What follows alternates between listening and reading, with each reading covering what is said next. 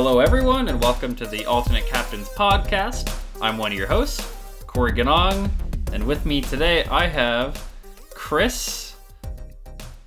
Just ate breakfast, Wagner. Yeah, I had a lot of coffee, and I'm really starting to feel it.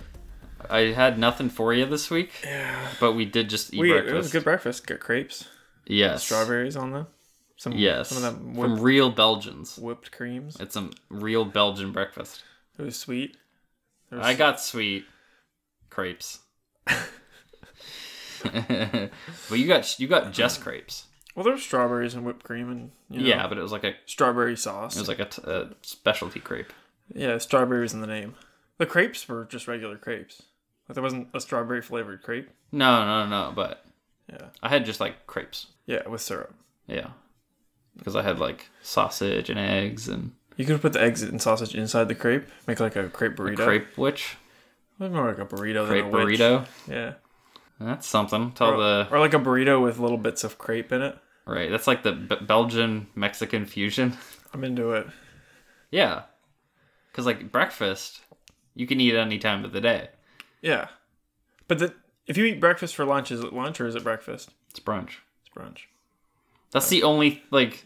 To me, brunch is very indescript. What if you eat lunch for breakfast? You're a crazy person. Like it's 9 a.m. in the morning. You're having a sub? And you're having a hamburger or something. No. Okay. I mean, you can order them at, like, places. If you go to McDonald's, you can order, like, a McDouble in the morning. Like 8 in the morning. It's tough because they do, at some point, they do, like, a grill flip over. Yeah. I think you have to wait longer if you order, like, a burger in the morning at McDonald's. Because I'm assuming, because you can get, let's wrap this up here, but you can get like an Egg McMuffin any time of the day. Right. But you can't get a McGriddle any time of the day. Yeah. So I'm assuming whatever they're using for McGriddles, they're using for burgers the rest of the day. Imagine getting a burger with a pancake bun. Yes. That'd be quite nice. Oh boy. Anyways, welcome to the podcast. If you don't know, this is the podcast where we talk about sports most of the time and breakfast the rest of the time. You can find us on Instagram at Alternate Captains, on Twitter at Alternate Caps, on Facebook as the Alternate Captains Podcast. And if you want to find out what podcast services you can get us on, you can find us at alternatecaptains.com, where you can listen to us on Spotify and iTunes and Google Podcasts and Stitcher. And that's a real one. Yeah, but anyways... Let's get right into it. First of all, before we get into any big topic, and the topics today are the Briar, with a little fun trivia game. It's kind of Briar related. We're going to be talking about NHL rule change propositions, because the GMs just had a meeting. And I'm going to go on a rant about my favorite soccer team and why they just made one of the best comebacks I've ever seen in my life. So that's what's in today's podcast. Before we start that off, I wanted to give a little tribute to someone who just passed away. You okay? Yeah. You're so broken up about it? Yeah, the breakfast was fighting back. The past week, Ted Lindsay passed away. If you don't know who Ted Lindsay is, he was an NHL player way back when, in the 60s and the 70s. He was 93 years old. He was known as Terrible Ted because... he was a rough and tumble player. He was elbowing. He was fighting. He was, one of the very first kind of gritty players like that. That's what he's known for. He played mostly with the Detroit Red Wings with Gordie Howe, but he also played on the Chicago Blackhawks. And he's known to be like one of the most influential hockey players of all time, right? He has 4 Stanley Cups. He won at least 1 MVP, I'm pretty sure. And I don't want to spoil. I mean, I'll just come up with it. Ted Lindsay is the reason that the NHLPA exists. Interesting. Yeah. But way back when he was playing, players had no rights. Basically, they were just owned by the owners. Right. Yeah. Like you signed an indefinite contract with a team. So you would sign a contract, and you would get like the average NHL player salary back then was about $25,000 a year, and like not adjusted for inflation. So with inflation, it's about $200,000 to $250,000 a year, which is not a lot when you only play for 10 years. So and like these are like the star players were making that much money. Like some of the best players in the world were making that much money. And you sign these indefinite contracts, which means that you can't leave the team unless the team lets you leave.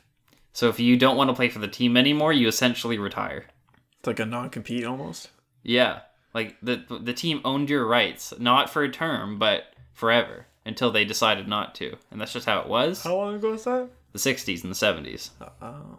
So Ted Lindsay was actually decided, hey, that's just not really fair. And should probably fix that. And also came to things like playing through injuries. Like he thought it should be the player who had the last call on whether they should be able to play through an injury and things like that.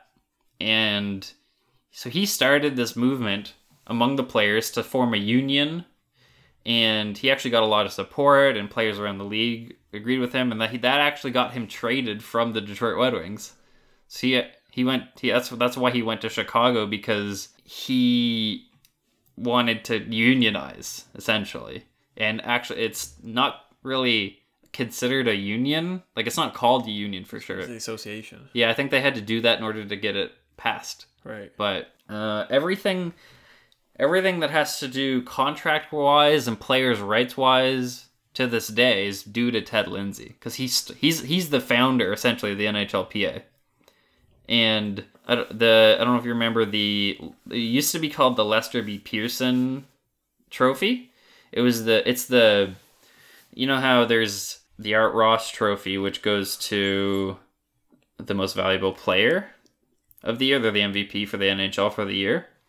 The Lester B. Pearson Award, which was in 2011 renamed to the Ted Lindsay Award, is actually the award for the most outstanding player as voted by the players. Okay. Which is, some would argue as important as the most valuable player, right? It's nice to get recognition from your peers. Totally. And so they renamed that.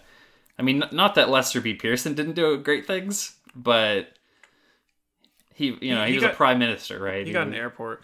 Right, he has an airport. And yeah, so Ted Lindsay founded the association that votes on.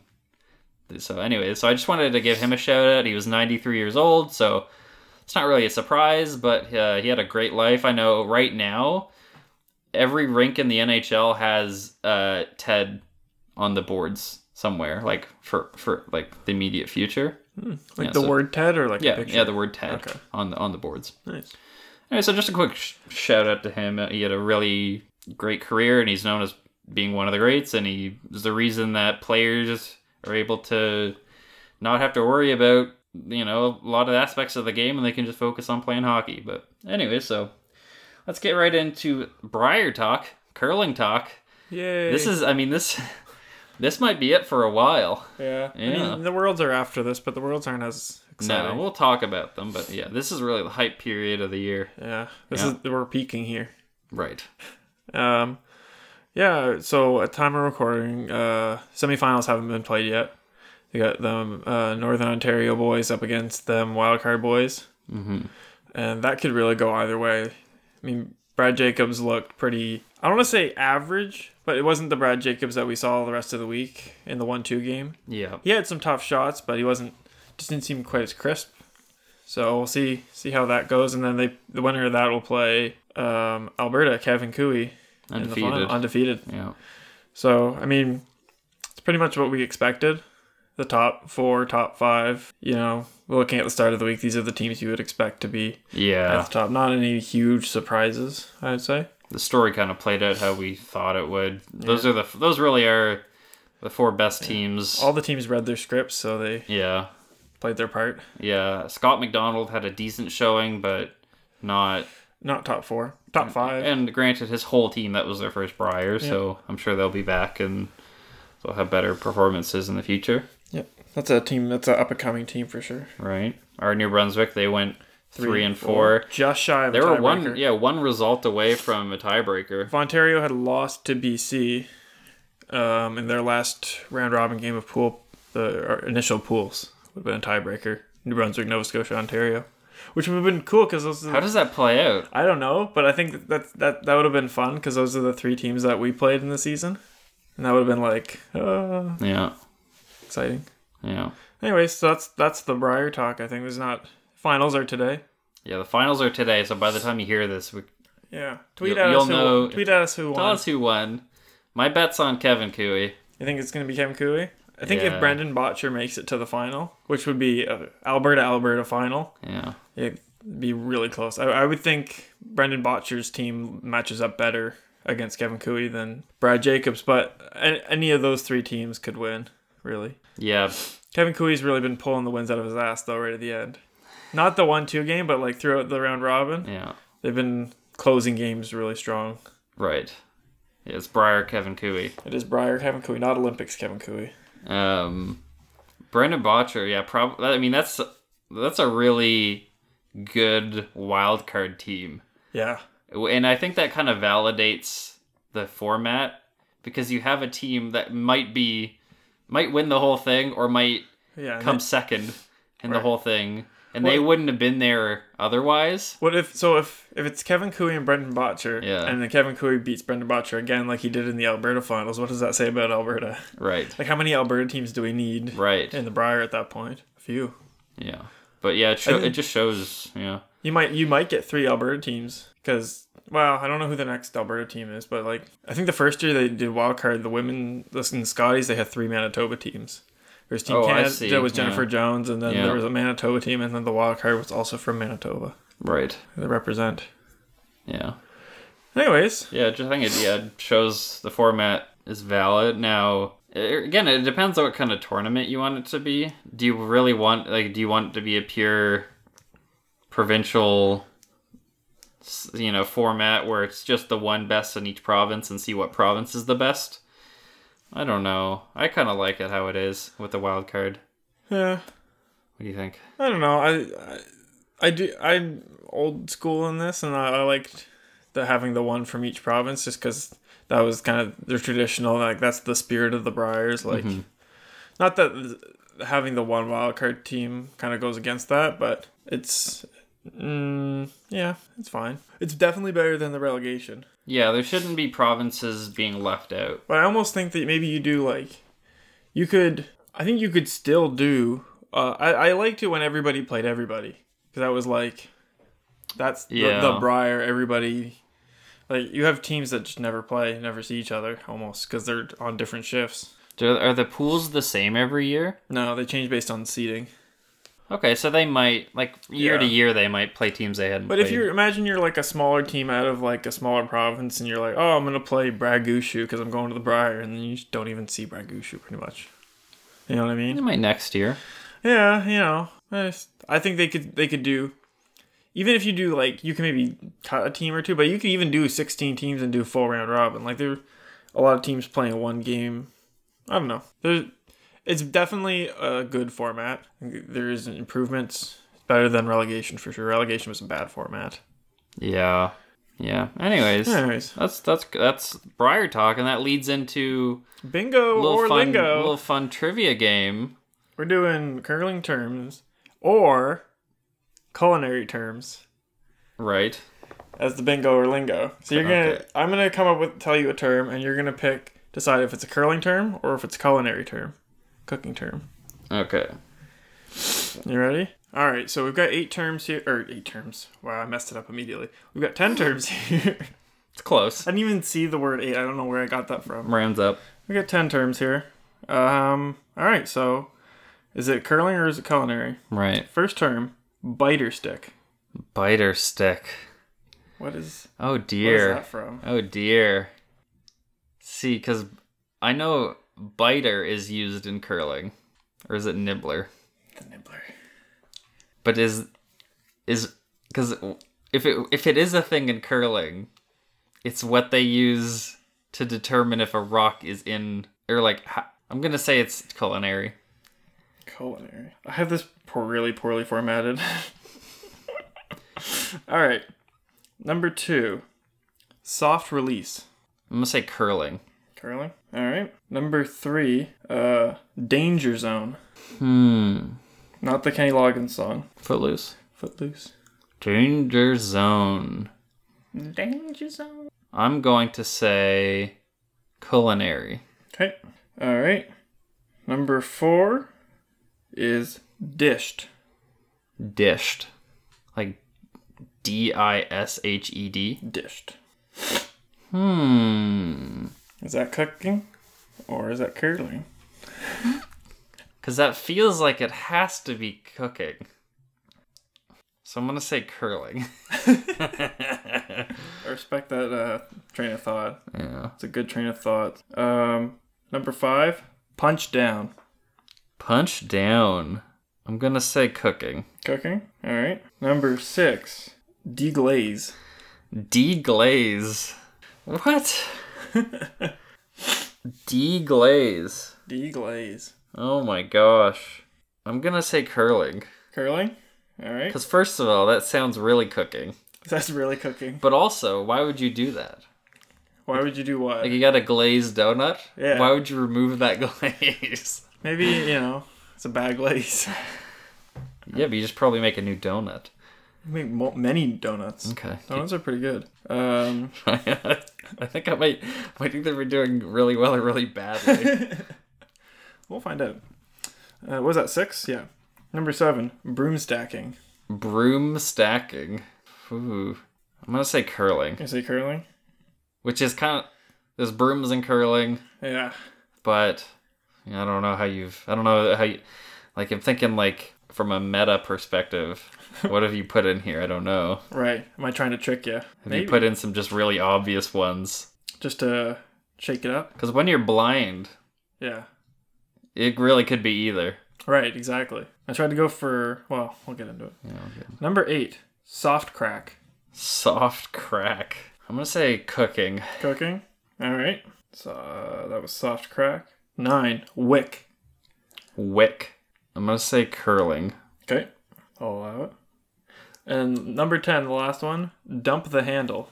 Dump the handle. Do people ever say like a handle of soup? Is that a thing? A handle of soup? I'm going to say cooking. You're going to say cooking? Yeah. All right. All right.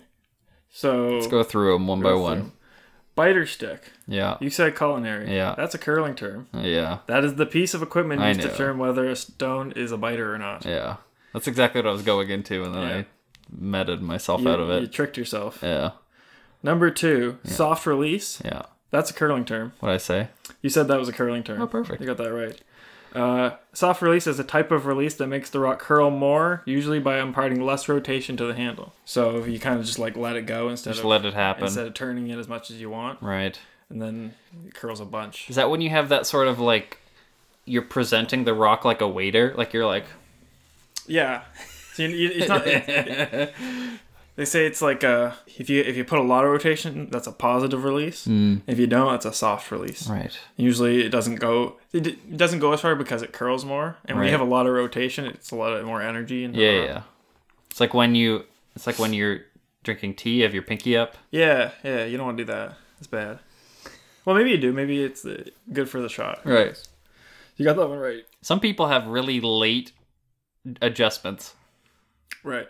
It's like that must just be how they do it. Like that's how they've always done it, so that's how they're comfortable doing it, but it's really shocking. Right. Yeah. All right, number 3, danger zone. You said culinary? Yeah. It is a culinary term. Oh, okay. The danger zone is the temperature at which perishable food should not be held or left out of refrigeration for any longer than 2 hours. It's the danger zone. That's probably like room temperature. Yeah. Why is it that food like cold, but we don't like cold? Food like cold, but we don't like cold. You know what I mean? I'm no science person. Yeah. They're just different than us. You know, fruits and veg. Fruits and veg are different than people. You heard it here first. Yeah. All right. Dished. You thought dished was a trick. You said it is curling. Yeah. It is curling term. Oh, okay. Dished is the state of a sheet of ice where the sides are slightly elevated compared to the center, so that a cross-section of the ice would look like a cross-section of a dish. So it's like a parabola. So a lot of stones are thrown in the middle. Yeah, and so when the pebble, it builds up on the sides. Yeah. And it starts to become a dish. Yeah. And so the further out you go, the harder it curls back in. Yeah. And it makes it really hard to go from center to the out because you're trying to climb a hill. Right. And obviously you wouldn't be able to see this if you're standing there. Like, it's so subtle. Yeah. Right? That's dished. All right, number 5. Punch down. You said that was a cooking term? It is a cooking term. Oh, dear. Punch down. To deflate a risen dough. With your hand, press on the dough until the gas escapes. Oh. Punch down. What's wrong? What kind of dough? Bread, I'm assuming. Oh. Some dough you do want air. Like a sourdough. Yeah. You want them cultures to fill up the breads. It's one of them live breads. One of them live breads, that's right. All right. Number 6, deglaze. You said that was a curling term? Yeah. That's a cooking term. It's to loosen bits of food which stuck on the bottom of a pan by adding liquids such as stock or wine. Okay. And so it's not taking a glaze off a ham. It's taking a... Or a donut. Or a donut. Yeah, that makes more sense. It does, yeah. I thought it was a tricky one. Number 7, broom stacking. You said that was curling? That is curling. Oh, good. Broom stacking is a risk. Slang for socializing with teammates and opponents, often over a drink after a game. Okay. Also known as stacking the brooms. Right. Broom stacking. And winner buys. Winner buys drinks to the losers, yeah. But then usually the losers That's will buy... That's my favorite rule of curling. Yeah. It's that winner buys. It's a social bit. Yeah. But often, you buy for the winner buys for the loser, and then the loser will buy the next round, and it kind of goes back and forth until everybody's shittered. All right. Number 8, soft crack. You said that was cooking? Right? Did I? I have it written here as cooking. Yeah, that's probably right then. It is cooking. Okay. As the syrup reached soft crack stage, the bubbles on top will become smaller, thicker, and closer together. So it's when you're making like candy. It's there's the soft ball, hard ball, soft crack, hard crack. Right. It's one of the stages of cooking candy. So like different candies need to be at different stages of crack. Number 9. Wick, you said was curling? That is curling. Oh. A shot where the played stone touches a stationary stone just enough that the played stone changes direction. So you kind of just wick off of like a guard, redirect back into another place. Oh. It's the wick. How is that different from a tick? Similar to a tick, but different. Right. Because a tick shot is you're trying to move a guard off of the center line, or move a guard from where it is to another place. Yeah. Without removing it. Right. Because you can't remove guards in the first 5 stones to the end. Right. 5 rock rule. Jeez Louise. All right, and the last one, dump the handle. You said was culinary. That's a curling term. Is it? Yeah. Can you say handle of soup though? I don't think You ever heard that? I've never heard handle of soup. It came to me. Maybe is that like one scoop? A handle of soup? I don't know. Or like a hand hold of soup? Like handful of soup? Like a ladle of soup. One ladle of soup. I don't know. A spoonful of soup. Dump the handle. During delivery of a stone, the thrower accidentally pushes the stone off course with their turning motion. Often the result of using the arm to shove the stone, and usually causes a missed shot. Right. So it's kind of like soft release, but you turn it too much, and you kind of move your arm in towards the broom is. Right. Yeah, dumping the handle. You don't want to do that. Because if you're a good curler, when you come out of the hack, you're letting your body move with the stone's moving with your body. Yeah, you should always. And you're just doing slight. You always want to release it straight. Yeah. If you're sliding at the broom and you release it straight and true. Novice curlers will push the rock as they release towards, like they'll slide down the center line or something and push it towards the broom. Yeah, and it's unpredictable. Yeah. Anyways, you did pretty well. You got 7, 8. Were you counting? I wasn't counting. I wasn't counting. And my format's bad. I got at least 2 wrong for sure. So 1 wrong, 2 wrong, 3 wrong. You got 7 right. 7 out of 10. There we go. Pretty I'll good. take it. Yeah. I didn't know any of these terms except for biter stick, which I got wrong. Because I read too much into it. Yeah, you meted yourself out of it. Yeah. Because it felt so obvious. Yeah, that's why I put it. Because I'm like, biter is for sure a thing in curling. Yeah. But do they call it a stick? I mean, they might. They do. And they do. Yeah. Well, you did pretty well. Good stuff. Yeah. That was my first swing at the trivia there. There you go. 7 out of 10. Did all right. First place. Put that in the spreadsheet. I got a spreadsheet of scores going. Yeah. All right, next up, we're talking hockey rules, which sounds less interesting than it actually is. So it sounds less interesting than it is. Yeah. Well, no. Okay, I had the reverse. Yeah, because everyone's like, "Oh, I don't want to hear about the rules." The rules are the most important part. True, and the rules actually help shape how the game happens and how it's played and how spectators experience it. And so every year they have these general manager meetings where every single general manager in all 31 meet in the same place, like physically. They're all in the same place. Tim Hortons. And might be at a Tim Hortons. I don't know. Might be at Tim Hortons HQ in Toronto. I don't know. Is that where I don't know where they're based out of. Must be. And they talk about how that season is going. They talk about rule changes they made the last year and how they affected the game in a positive or negative way. And then they talk about what they could do to improve the game for the next season. And so there's always some interesting things brought up, and a lot of them don't end up happening. But it's kind of interesting to hear where their heads are at and the feedback they're getting, and et cetera, et cetera. And so I've got a list of what the most talked about issues were, and we're gonna go over them one by one and say oh, we think that's actually a good rule and they should do it, or no, they shouldn't do it. Okay. So the first one is inclusion of referees in video review. So this sounds kind of weird. Like the referee is starring in the video review? No. As you know now, there are video reviews that happen throughout a game, initiated by many different reasons. And currently, the only video reviews that the on-ice referees participate in are coaches' challenges, I believe. Or they might even be... It's only reviews that come from the on-ice refs.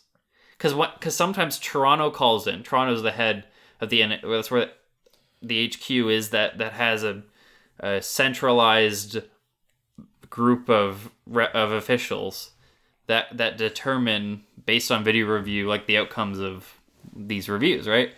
And so when Toronto calls into a game and says, hey, we want to review this play that just happened, the referees actually don't get to see what they're reviewing, the on-ice referees. Okay. And so this would allow the referees to look at what they're reviewing and give their input. The final decision would still be the officials in Toronto. So it almost gives the people in Toronto some context to what is happening on the ice level. Right. That'd be the idea behind it. Right, because the referees do have a viewpoint that the officials in Toronto can't review. Right. They haven't, but it's from memory, and so... Do you think the refs should wear a camera?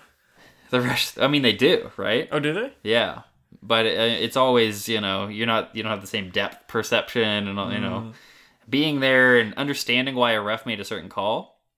And because it's always, when you're doing reviews, you have to have enough evidence to overrule it. Because if you don't have, if there's uncertainty, the call will stand. Yeah, I think that's common for most sports. Yeah, but I don't see any reason why not. It's not going to extend the time a review takes, because the on-ice referees are just going to have an iPad, and they're going to be watching it at the same time that people in Toronto are watching it. Right. So it's not going to take any longer. Might add 5 or 10 seconds. At max. Just for the ref to say, this is what's right. up. And the decision still always goes to Toronto when they initiate it. So I don't have any problem with that. I think if that's going to help them. Yeah. I'm not a referee, so I don't know if they want that, but I think if they want that, then they should be able to have it. Sure. Next, they want to add slamming to the definition of 3 penalties. Roughing, minor penalty, or match penalty. So right now, most of them are roughing is a punching motion with the hand or fist, with or without the glove on the hand, normally directed at the head or face of an opponent. So roughing is essentially hand aggression. Hand aggression. And then a minor penalty shall be imposed on a player who strikes an opponent with his hand or fist. Mm-hmm. Pretty similar. Match penalty, if in the judgment of a referee, a goalkeeper uses his blocking glove to punch an opponent in the head or face in an attempt to or deliberately injure an opponent, a match penalty must be assessed. So they're going to add slamming I guess I don't know if that has to do with slamming against the boards or slamming onto the ice. Probably slamming onto the ice. Like if you trip someone and cause them or you push them to the ground. I don't know. Every time you say slamming, I think of Space Jam. Oh yeah. Come on and slam. Welcome to the jam. Next, they're gonna ban jamming. Yeah. Space. This one is a little particular. Like for some of these rules, they have to have very specific wording. Right. So that it's not. So like a player can't be like, oh, I didn't hit him, I slammed him. Right. Right. And so I guess if that's something that's come up, sure. I slammed him. I bopped him. I haven't really seen many instances of like this distinction needed to come into play, but I guess the GMs have seen them. So next, major penalty review. So a 5-minute major, or a penalty that could result in an ejection of a player. The referee will get a chance to review it. The referee reviews it, or Toronto reviews it? The on-ice referee. Okay. So they can review what happened before they eject a player, before they assess a 5-minute major. Before they give it. So it's not like you gave the 5-minute major and then they're like, well, let's make sure. Yeah, they might take it back. They might take it back? Oh. Yeah, that sort of thing. I think, yeah, sure. Whatever. We've got tech now. Just get the right call. You know what I mean? Yeah. Use whatever it takes to get the right call. As long as it doesn't take too long and interfere with the pace of the game, I'm for it. So for sure. If they can keep it to this a succinct, thing, I'm fine with it. Yeah. Is there a limit on challenges? Coaches' challenges? Yeah. They only get one per game. One per game. And if they're wrong, even if they're right, if they're right, there's no penalty. There's no penalty. They get their challenge back. They don't lose their challenge. No. So they could lose it. They could be right. I hate that rule. Because they have that in football too. And I'm like, well, if you get it right, you shouldn't lose it because but they don't want people challenging every other play. Right, but if you challenge and you're wrong, you lose it. But if you challenge and you're right, you should be able to keep it because it was the right call. No, in hockey, if you challenge and you win, then you got the result that you wanted. Right, but you lose your challenge. In hockey, you only get one challenge. Right. It's not a. Right, and I'm saying that if you get it right, you should get another one back. No. You should have one until you get one wrong. No. In hockey. But why? Why not? Well, do you know what the punishment is if you're wrong? What? You lose the timeout. Okay. Yeah. So that's the distinction, right? Yeah, but I don't know. I think if you get it right, then that was the ref was wrong, right? Yeah. So you shouldn't be punished for the ref being wrong. But it's like having it's like having a. And I understand it interferes with the pace of the game, but you get say that you have got a bad ref. He's making a bunch of bad calls. You challenge. Yeah. And you're right. And then you lose that challenge, and then the ref continues to make bad calls. Well, now you can't do anything, right? But there's always Toronto to interfere. Yeah, but I mean, they'll just interfere. They're not going to interfere. That doesn't happen in the NFL, does it? I don't know what the NFL and the CFL it doesn't. Yeah, I'm pretty sure it doesn't in the NFL. A referee can review whatever they want, but why would a referee review whatever they just? No, but I mean like NFL HQ. I'm not super familiar with. I don't think how that works. Based on, I don't think I watch so. Cowboys games. I've never seen it happen in a Cowboy game. Right. Maybe it's happened in another team's game that I didn't watch. Right. Because I don't watch every NFL game that happens. I just watch Cowboys games of it. Anyway, so if you challenge a play or a call and you were wrong, then you lose a timeout, which is a big deal. Right. In hockey, because a timeout is often used as a rest. Right. For your players, because you want to keep your best line out there. Yeah, if you're down by a goal and there's only 4 minutes left in the game, right, you can play your first line, call a timeout, and then immediately put your first line back on. Right. So it's a big deal. That's why it's a big deal if you're wrong. Yeah. Yeah. I'm fine with that. I just don't think teams should be penalized for being right. They're not penalized, but they get one. What would you call that? Mulligan. Yeah, or they get one. Like when you're playing Cards Against Humanity, and there's that one card that no matter what the question is or whatever the statement is, you're gonna win that round. What's that called? I know I can tell you what the card is that usually wins, but it's right. I don't want to say it on recording. So it's like that. You get one of those. It's just a one bonus. Gimme? Yeah. Kind of. So, anyways, that's what it is. And we're gonna come back to this at some point. This is gonna come up again. Next, shortened overtime penalties. They want it for if a penalty is awarded in OT. Mm-hmm. They want it to be 1 minute instead of 2 minutes because there's only 3 players out there. Yeah, and so a 4-on-3 power play is considered better than a 5-on-4 penalty or power play. You know what I mean? What if instead of taking a player away, they add a player to the other team?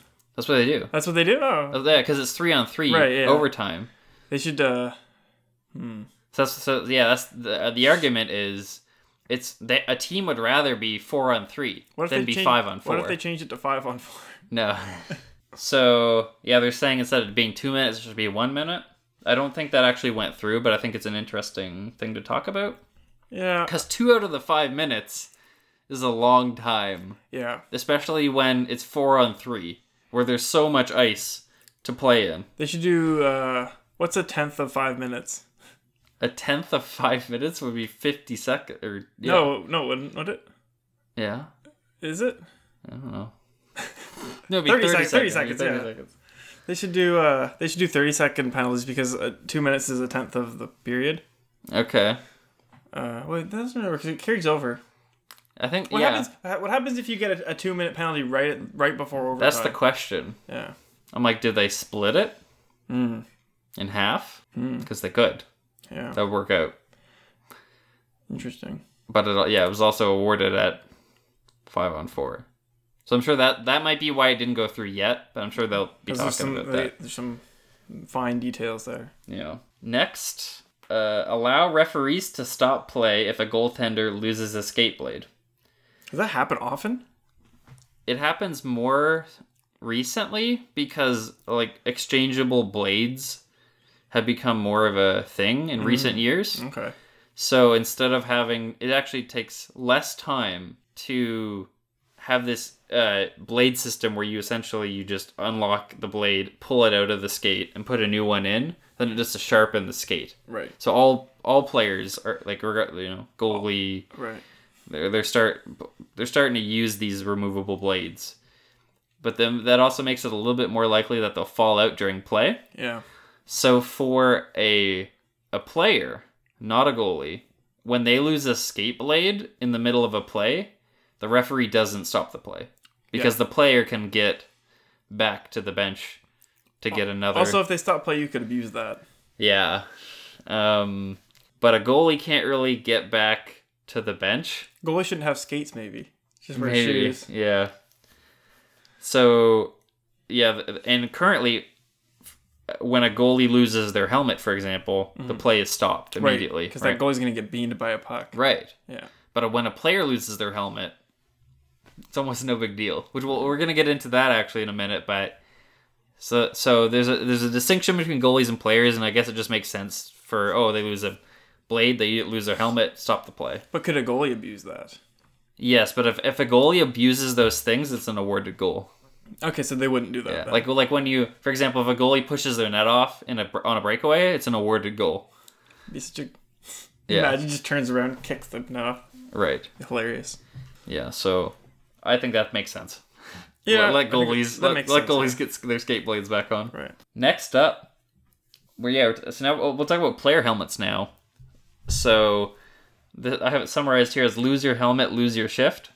So I don't know if you know this, but like when you watch World Junior Hockey, right? So they're all under 21, right? When they lose their helmet, they have to skate to the bench immediately, right? So the play doesn't stop, but they're not allowed to continue playing. Right, so they don't get hurt. Right, and they're actually thinking about doing that for the NHL. That makes sense to me. Yeah, I mean, in this day and age... Heads are really important. Yeah, and when you have people like Shea Weber out there blasting slap shots. Well, and like these players are like in armor, basically. Yeah. You've got like, how fast do they skate? Like 30 kilometers an hour? Oh, yeah. And they're covered in armor and they're just whipping their bodies around. Yeah. You're gonna get some some crack noggins. And every team's got a defenseman or two that can blast a 100-mile-an-hour shot, and so I think it makes sense. It's not. I'm glad they're not like they don't lose their helmet that often. Like it's not going to really detract from anything. No, it's not, and it'll make players, I'm sure, tighten their straps a little bit. Yeah. A lot of players play with like very loose straps. Yeah, their visors all the way up. Visors all the way up. Yeah. So yeah, there's a funny. TSN posted a picture of these 5 players who their visors are above their eyes. And one of the guys had like a huge black eye. Yeah, why do you even have a visor at that point? But I'm glad they're not going to stop the play. I don't know any league that does that where you have to stop the play completely, but it makes sense. Just make them have to skate off. Yeah, it gives the other team a slight advantage for a second. And then the other thing is mandatory helmets in warm-up. So right now, players don't have to wear their helmets in warm-up. I'm okay with that. This feels more like an insurance thing. Maybe. Like when you're a GM of a team, you're like, I don't want to take any risks here. I don't know. I don't really care about this one. I think they'd be more likely to like hurt their knee or foot or something than their head in a warm-up. I can't remember seeing a player injure their head by falling. In a warm-up. But I don't think it takes anything away from it. You know what I mean? Like it's not like, I have to put my helmet on, now I'm all mad, and I'm not going to play hockey. Yeah, if that passes, no one, like, if you're upset about that, then what do you, like, unless you're a player, you shouldn't be upset about this rule, because it really doesn't change anything. It doesn't affect any fans, for sure. If you're a fan, it doesn't change anything really for you. Yeah. Unless you really like looking at their hair. Right. Big haircut guy. Yeah, so, that's just one that's there. I got 2 more here. I like this one a lot. I wish this one was applied at every level of hockey. Time clocks inserted into the end boards. Oh, so you could see at eye level how much time is left in a period. I just think that would be so awesome, because some of the most hype moments in a game are last 10 seconds. Yeah, and because they're blasting shots at the goalie. And so if a player can look and see, I've only got 5 seconds left, I'm going to blast a shot. And then what if that results in a goal? Or a rebound. Yeah. I don't think that hurts anyone. And I think all players would, rather have the benefits of that. Even though it's going to work against them sometimes. But I think they'd rather, when they have the opportunity, take advantage of that. Yeah, I think, The goalies probably don't like that, but... Right. But then it gives the goalies knowledge, hey, they're gonna start shooting shots. Now I gotta clench down. Right. They're gonna come at me. Yeah. Yeah. I'm totally for that. Because it's so high up. The scoreboard is so high up. I'm raising my hand here. It's so high up. Is it high up? It's very high up. So I think just having something at eye level would be really awesome. I wish I had that when I played hockey. Imagine they put in the visors, a little HUD. Right. Heads-up display on the visor. Then players would actually use their visor. Maybe. The last one, I also like this one. And they do this currently in NCAA? Or maybe juniors? They do it at a lower level of hockey right now. AHL? No, not AHL. Maybe... CHL, maybe NCAA. The K? Not the K. I don't care about the K. Wow. Choosing whether to take a face-off on the left or right side of the ice following a penalty. Because here's what happens, right? A penalty is called. Yeah. Right? The next face-off is in the opponent's zone. Sure. Right? Power plays always start in the opponent's zone, right? Right. But how do you decide what side of the ice? Is it just where they last were? Right. There's every other face-off, there's something to determine what side of the ice it's on, right? The offside would happen on the left side of the ice, that's where the face-off happens. Or the icing happened on the left side of the ice, that's where the face-off happens, right? So the non-offending team gets to choose the team with the power play right. gets to pick what side they're on for the first face-off. Yeah, and then after that, it goes back to however it is. Yeah, normal rules, right? It's just there's no way to currently determine. They just use whatever side they were closest to, I guess. Okay.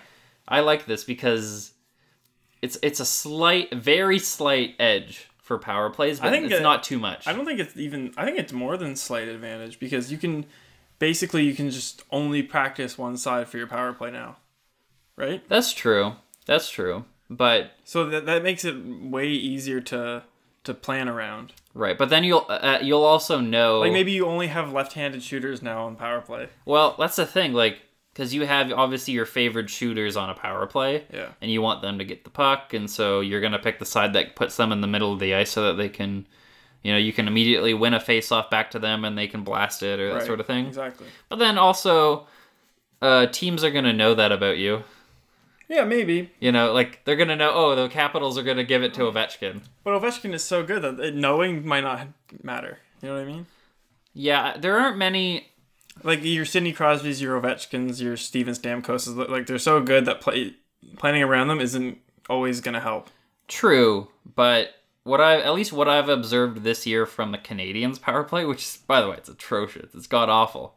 But, obviously, our big shot on the power play is... Shea Weber, right, followed closely by Jonathan Drouin. Mm-hmm. And teams have been able to effectively mess with Shea Weber enough so that he can't get shots off himself. Shea Weber's getting old, though. Yeah, but it's not, it's even then. Like, you have 4 men on the penalty kill, and they're, like, committing one permanently to Shea Weber. Right. So what that does, then, it creates other openings somewhere else in your power play. So you have to be creative, and then you have to find other ways. Like, Shea Weber can dish it out to someone else who can maybe get a shot off. So teams can at least shut down effectively enough. Like, even if you're Connor McDavid or something, you're not going to be going around 2 or 3 players every single time. Yeah. A lot of times they're going to be doing that, but you can't do it every time. And because if you just do that every time, then they'll stop doing it. Super, somebody will stop you. So I think I like the rule. I think it's a good rule. Yeah, and I don't think it's too harsh on the penalty killing team, and I think this is another rule where players would take this. Yeah, I think players will take the advantages over the disadvantages. Do you know what I mean? Right, but imagine if you're a player that's only on the penalty kill, but not a player who's on the power play. It happens. Yeah. But yeah, if even then you're like, oh, I want my team to have the best shot at scoring on our power plays, I'm gonna focus on killing as best as I can. Get fewer penalties. So you're gonna hope, you're gonna try your best that your killing is better than their power play. Do you think this will encourage teams to try and get fewer penalties? Maybe. I don't know if it'll be that big of a... I mean, teams already don't want to get penalties. Right. But, sometimes, Yeah. You gotta. But, yeah. I personally like it, and I think most players would take the pros... I'm sure a lot of coaches over the cons, so... Yeah. And it's just... Like... Again, the Canadiens, just an atrocious power play. I'll take anything here, for power play. Yeah. We're like 30th in the league at power play. That's not 31st. Like, we'd rather it be 5-on-5, because we're a really good team 5-on-5. So it turns out. What if it was, when you get a penalty, it goes to 6-on-5? Okay. But even then, it's something about disrupting the lines. Because when you do power play, you kind of put together all-star lines. Yeah. You know what I mean? Right. You put your best players on lines so you have the best chance at scoring. And something about that disrupts the whole chemistry of the team. And then... You almost need like a stoppage to get back to normal. Yeah. Or maybe they should even just use like their normal first and second line on the power play. Or I don't know. Because at least those lines would have chemistry together. But right. I don't know. It's something weird. It's a cool rule, though. I like it. And those are kind of all the rules for 2019, 2020. For this meeting. These come into effect next season? No, most of these won't come into effect. Oh. Yeah. Wow. Some of them will, I'm sure. Like I don't know officially what they have to do. I don't know if they have another meeting in the summer to... Like, I know they have another meeting around... I want to say the draft or maybe the lottery, because then all the teams are in the same place again. Or like all the GMs they're all back at that Tim Hortons. They're all back at that Tim Hortons. I don't know where the draft is this year, but I think they have another meeting then. I don't know if they're gonna make some of these rules official then. But these are the proposed rules for the. These are just what they talked about. Upcoming season. Yeah. Oh, so this could be like whenever. Yeah, like essentially, it's like having like a board meeting where everyone will just bring something up to the group and then they'll talk about it. Oh, it's like a show and tell. Yeah, but then the whole group has to kind of agree on it, and then they have to talk about once they all agree on it, they have to talk about specific wording, and they have to talk about when and how is this going to come into effect, and instructing referees and players, and there's a whole process. They can't just like have a conversation and then it's law. Right. So, all right, that's cool. I don't know, hopefully some of those good ones there will come into play. I think it'll be good. All right. So next up, I'm here to talk about some soccer. Oh, okay. Boys. We're gonna talk about some soccer. We haven't really talked about soccer much on this podcast. We talked about it a bit once. Right, but actually like a surprisingly low amount for how much I like soccer. Soccer's my favorite sport to watch. You're a big soccer boy. Right. If you just listen to this podcast, you might think that hockey is his favorite sport. Right. He talks about soccer a lot. Right. So he's got like 6 Man U jerseys. No, I have 3. You're getting a new one for next year? Or this year or next year? I don't know. I'm due for a new You Canadian have one jersey. for every color. Like you have the red. I have a white, a blue, and a red. Yeah. Yeah. You gonna get a black one next time? I think the black one... Is the black one this year's? No, it's a blue one this year, so it'll be black next year. So you're gonna get the black one next year? Maybe. Or maybe I'll get I just got the red one for this year, so I probably won't get the red one for next year. But... Oh, no, wait, I have 2 red ones. I have 4. You have 4, okay, yeah.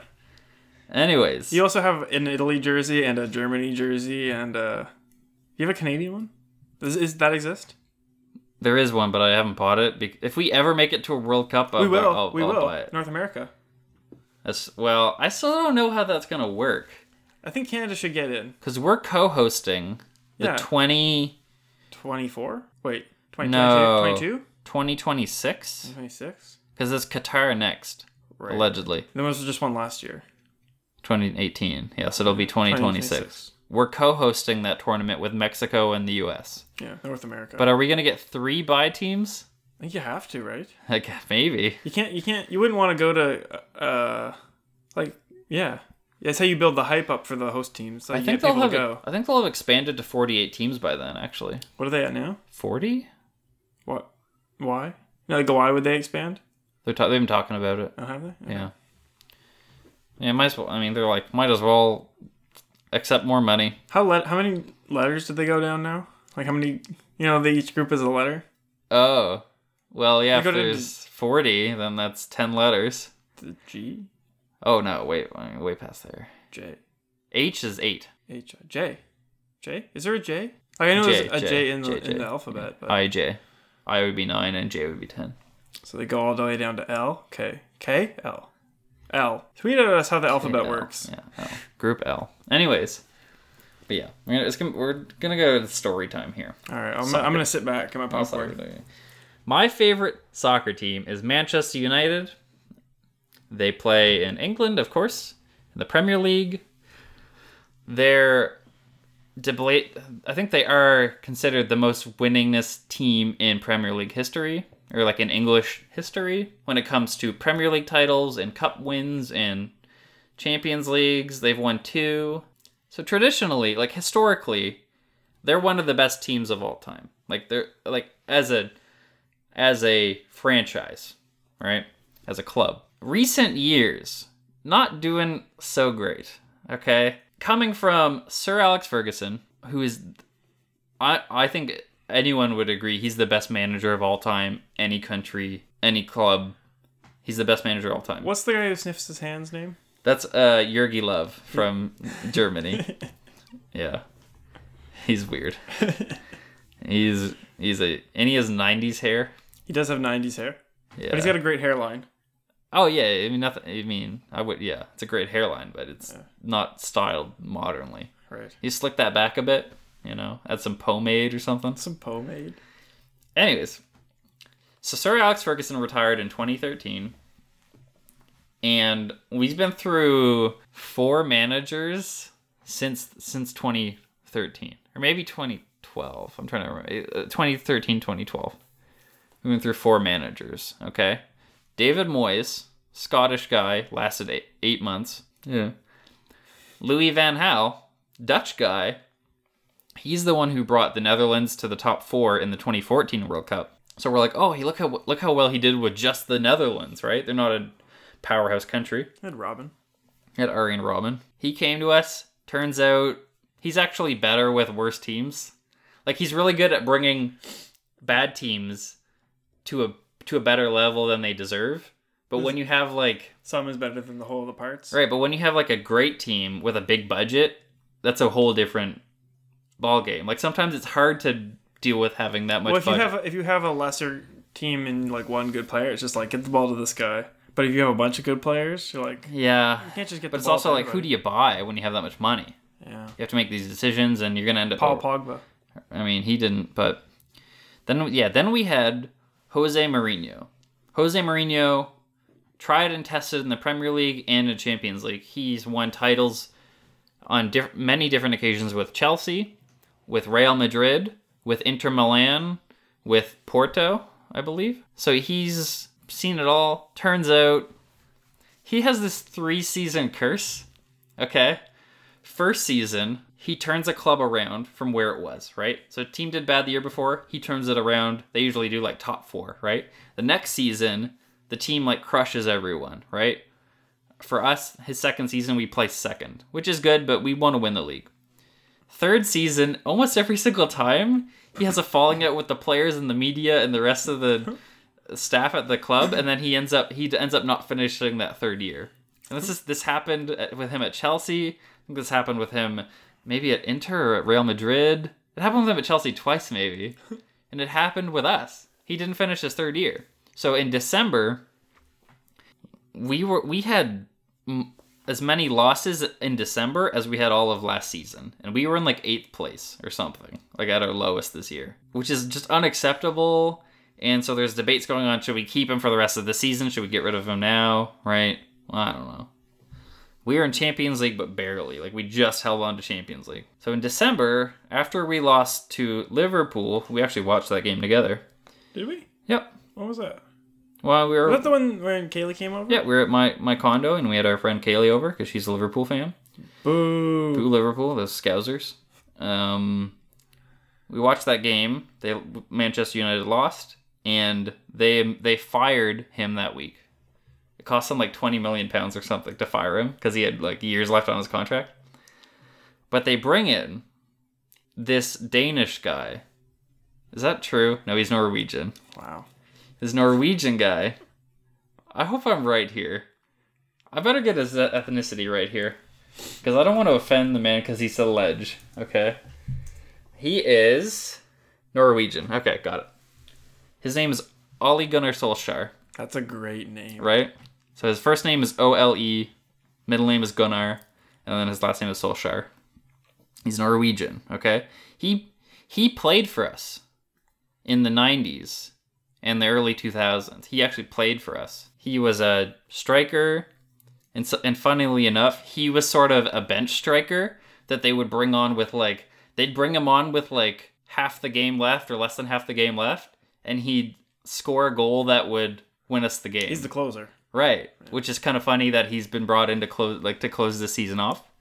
So he was currently coaching a team in Norway, and we're like, hey, can you coach us for the rest of the season? And it's kind of like when the Pope asks you to do something, you have to say yes, right? The Pope. Yeah, like Michelangelo. Manchester United is the Pope of soccer. That's a bold statement. Like, because Michelangelo didn't want to paint the Sistine Chapel, but the Pope asked him, so he had to. I don't know if he asked him. I think he got made to do it. Yeah, essentially. Right. Same thing. So we're like, hey, do you want to come coach the biggest club in the world that you used to play for? And so, of course, he said yes. So we signed him on an initial, like, it's called a caretaker manager. It's a manager that looks after a club for the remainder of a season when a coach has been fired, and they see it through until a permanent coach can be found, right? And then he goes on like a 10-game unbeaten streak, right? So he hasn't lost a Premier League game. We've had like 10 wins, 1 draw. Okay? His first kind of real test, and we didn't really expect much out of this, was Champions League. So Champions League is the league where all the best teams in Europe come together and they play each other. This is the top-notch stuff, right?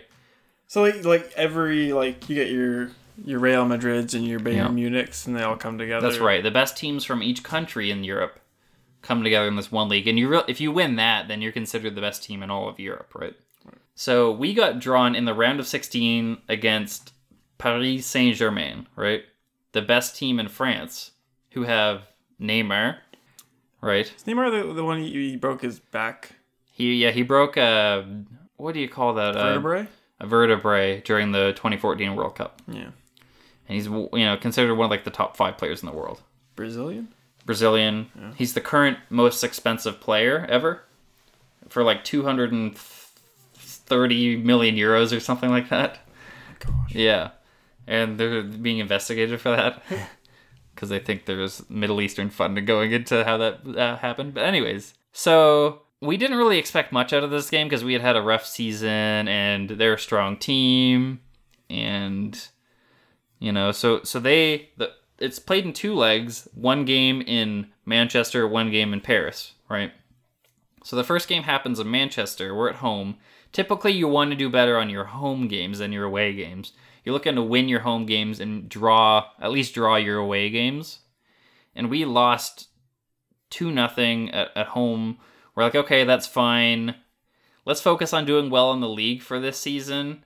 And we'll come back to Champions League next year, right? We had a rough year so far. So we're kind of like Champions League. It's kind of extra at this point. It's bonus. So going into the second leg of this round of 16 matchup, right? We're going into Paris, right? We're away from home. We're down 2 goals, okay? And we have, I'm not joking, 10 injuries. We have players, we have literal teenagers on the bench. Like we have 18-year-olds and 19-year-olds on our bench because we don't have enough first-team players, right? Like you name a player, he's not playing. Pogba, not playing. Lukaku, he's actually playing, but he wasn't doing well. Okay.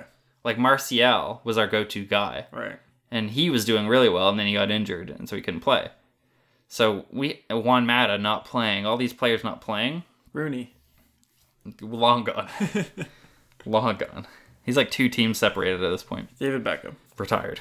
Yeah. Anyways, so we're treating this game like, let's put a good showing out. Maybe we'll get some of the teenagers on to give them a bit of experience. It's always good when you're a teenager just to feel like what it's like to play in big games. Yeah. Helps you in the long run. Because what we would need to do, the minimum we would need to do in this game. Win by 2 goals. Yeah, so if we scored 2 goals in Paris and we didn't let in any goals, we'd be exactly tied with them, right? Because the tiebreaker is away goals. Okay, so if you scored 3 and they scored 1, then the away team would win. Right. Okay. So if we have the same amount of goals and the same amount of away goals, it goes to extra time, which is an extra half an hour. Right. Does it ever go to a shootout? If that extra time runs out, yeah. Okay. So the minimum we would have to do would be to tie it, score 2 goals, and then win in a shootout, right?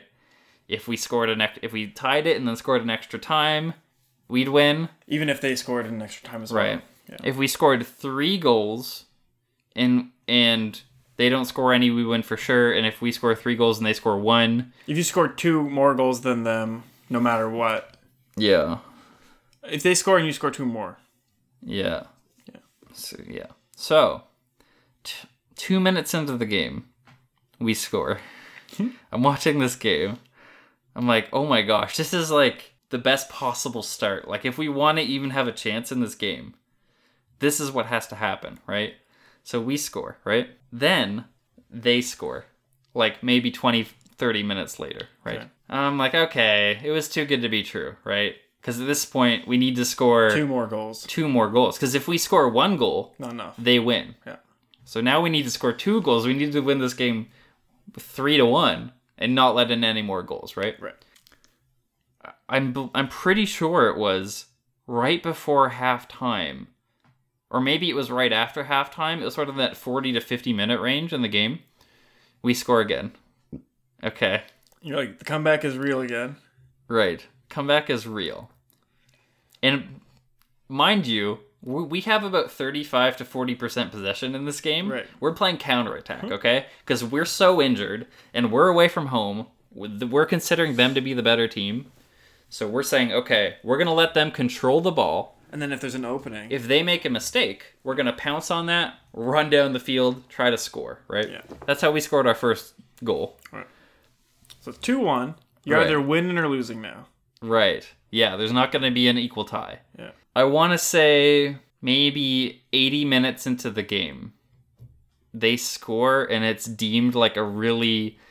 Because what's happening now with VAR is the offside ref, he has the flag and he goes like this. Yeah. He can't make a call until he hears in his ear from VAR. So they're doing this new thing where if it's a goal-related play, it's gonna go to video review him automatically. Right.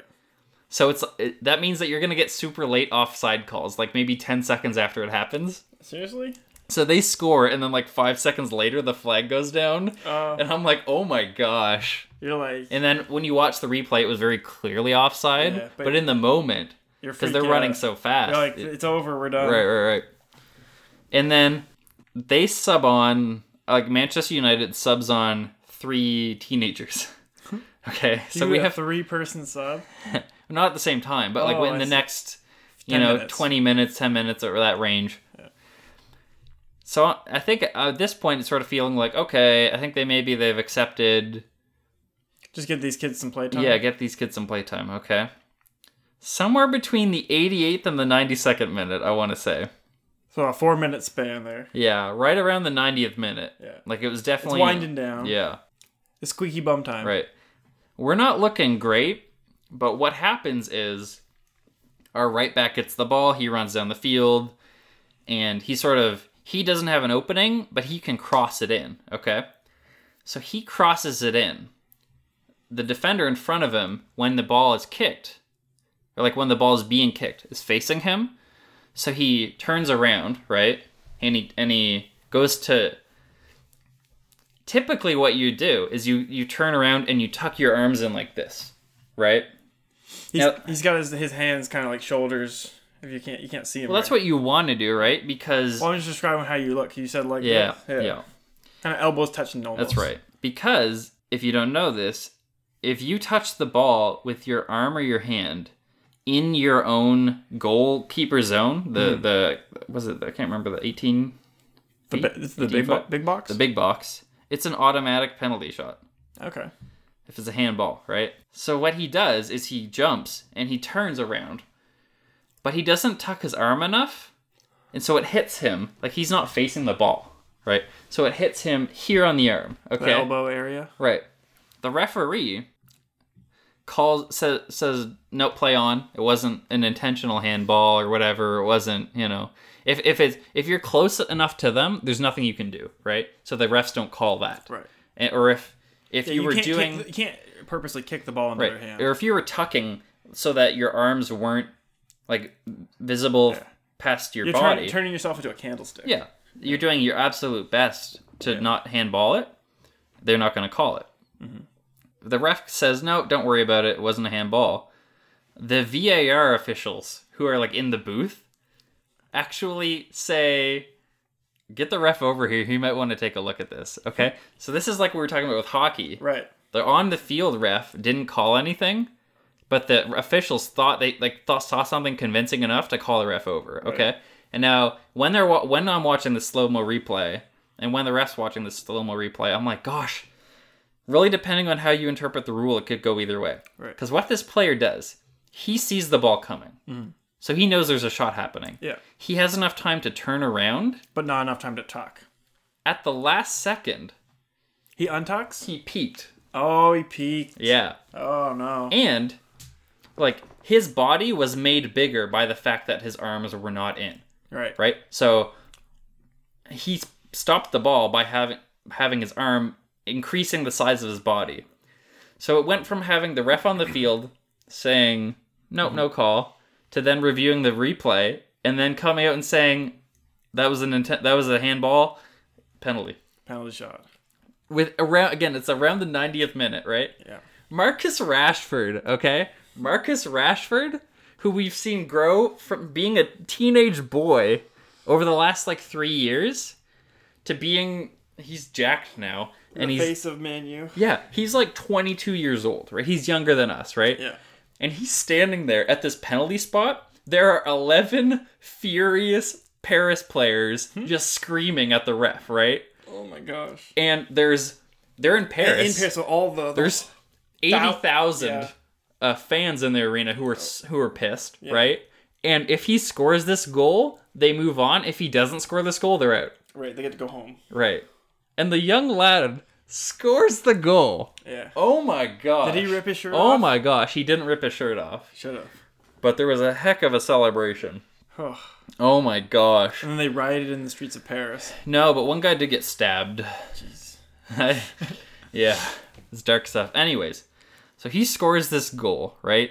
And then there's only what can be described by a day's worth of extra time. Like, it was 90 plus 10 by the time the game was over. Whoa. And we're just holding on, right? We're clearing the ball every chance we get. Yeah. And then the final whistle blows. And we've pulled off the greatest comeback I've ever seen. Ever. Okay? Yeah. This is a fact. We're the first ever team to come back from a 2-goal home loss. 2 away goals, yeah. Yeah. So no team has ever lost by 2 goals at home and then come back. Wow. And so we're going to the round of 8. I don't know who we're playing yet because they're only halfway through the round of 16. I know we're not going to play Liverpool and we're not going to play Man City and we're not going to play Spurs because Tottenham Hotspurs? They hold off in interleague games until the end. So they won't have an English team play another English team until like the very end. Is it like a straight tree or is it just like... Yeah, it's single elimination. Okay. Yeah. So it's not like they're not seeded in like the best seed always plays the lowest seed? Well, when you're in the group stage, so the round of 32, every group has like an A team, a B team, a C team, and a D team, right? And so when the groups are done, the first place team is the A team and the second place team is the B team. Okay. So in the round of 16, when it's just matchups, it's an A team plays a B team. Right. So a team that won their group plays a team that But they actually like draw trees. Right. But there's rules about who can play who. And so like English teams are going to play English teams in the round of 16 and Spanish teams. It's boring because you see those matchups every week. Yeah, you want to see something new. Right. And so they hold those off until the last, like, because sometimes there are years where Spain is doing really well that year. And so you're going to get a Madrid-Barcelona final or something like that. Right. Anyways, that was the most exciting thing that happened to me this week. And you were almost yelling just now. I stayed at work until 6 p.m. so I wouldn't miss anything. Oh, my. Yeah. Anyways, so that's why soccer is the most exciting game in the world, I will argue. Okay. It's not constant excitement, but it's highs and lows. It's the old, what's it called? The Peak Valley principle? The peak end principle. Is the peak end? Yeah. So people remember the peaks and the end. Right. And the way that soccer is built, it's boring for most of it. It's very slow paced for a lot of it, and then the peaks are insane. And then the end is always exciting because all the players are getting tired. Because the hockey mentality recently has been we want to increase goals to make it more exciting. Yeah. Whereas it's really hard to score a soccer goal. Like you have so many games that end 0-0 or 1-0, right? Just one goal, and that makes it really exciting when it happens. Huge peaks. And yeah, they're peaking all over the place. Anyway, so keep an eye out for that. There'll be a round of 8 soon, and the Champions League final is always super exciting. If you want to watch any soccer game this year, come over to Corey's place. Come over to my place. That's the soccer game to watch this year. I don't even know who's going to be in it, obviously. I don't even know where it is this year, but that's the one. And anyways, that's going to be it for this episode of the podcast. Again, you can find us on socials at Alternate Captains on Instagram, at Alternate Captains on Podcasts. It's true. Instagrams on Twitters. It's at Alternate Caps on Twitter, the Alternate Captains Podcast on Facebook, and you can go to alternatecaptains.com to find out where you can listen to us. Tweet at us and ask how many hats Corey has that say Manchester United. Actually low. Is it less than 5? Yes. Is it less than 3? Yes. I don't believe you. It's 2. You have a lot of hats. It's 1 ball cap and 1 toque. I spoiled it. Guess how many hats I have. Yeah, tweet it. Or guess how many team hats I have. So sports hats. You have a lot of Montreal Canadiens hats. Right. So guess how many there is. Again, I'm one of your hosts, Corey Ganong, along with Chris. Just ate breakfast. It was an hour and a half ago now. Chris just about to eat lunch. Just about to eat lunch. Wagner. This is the Alternate Captains Podcast. Keep it clean out there, boys. Oh, boys.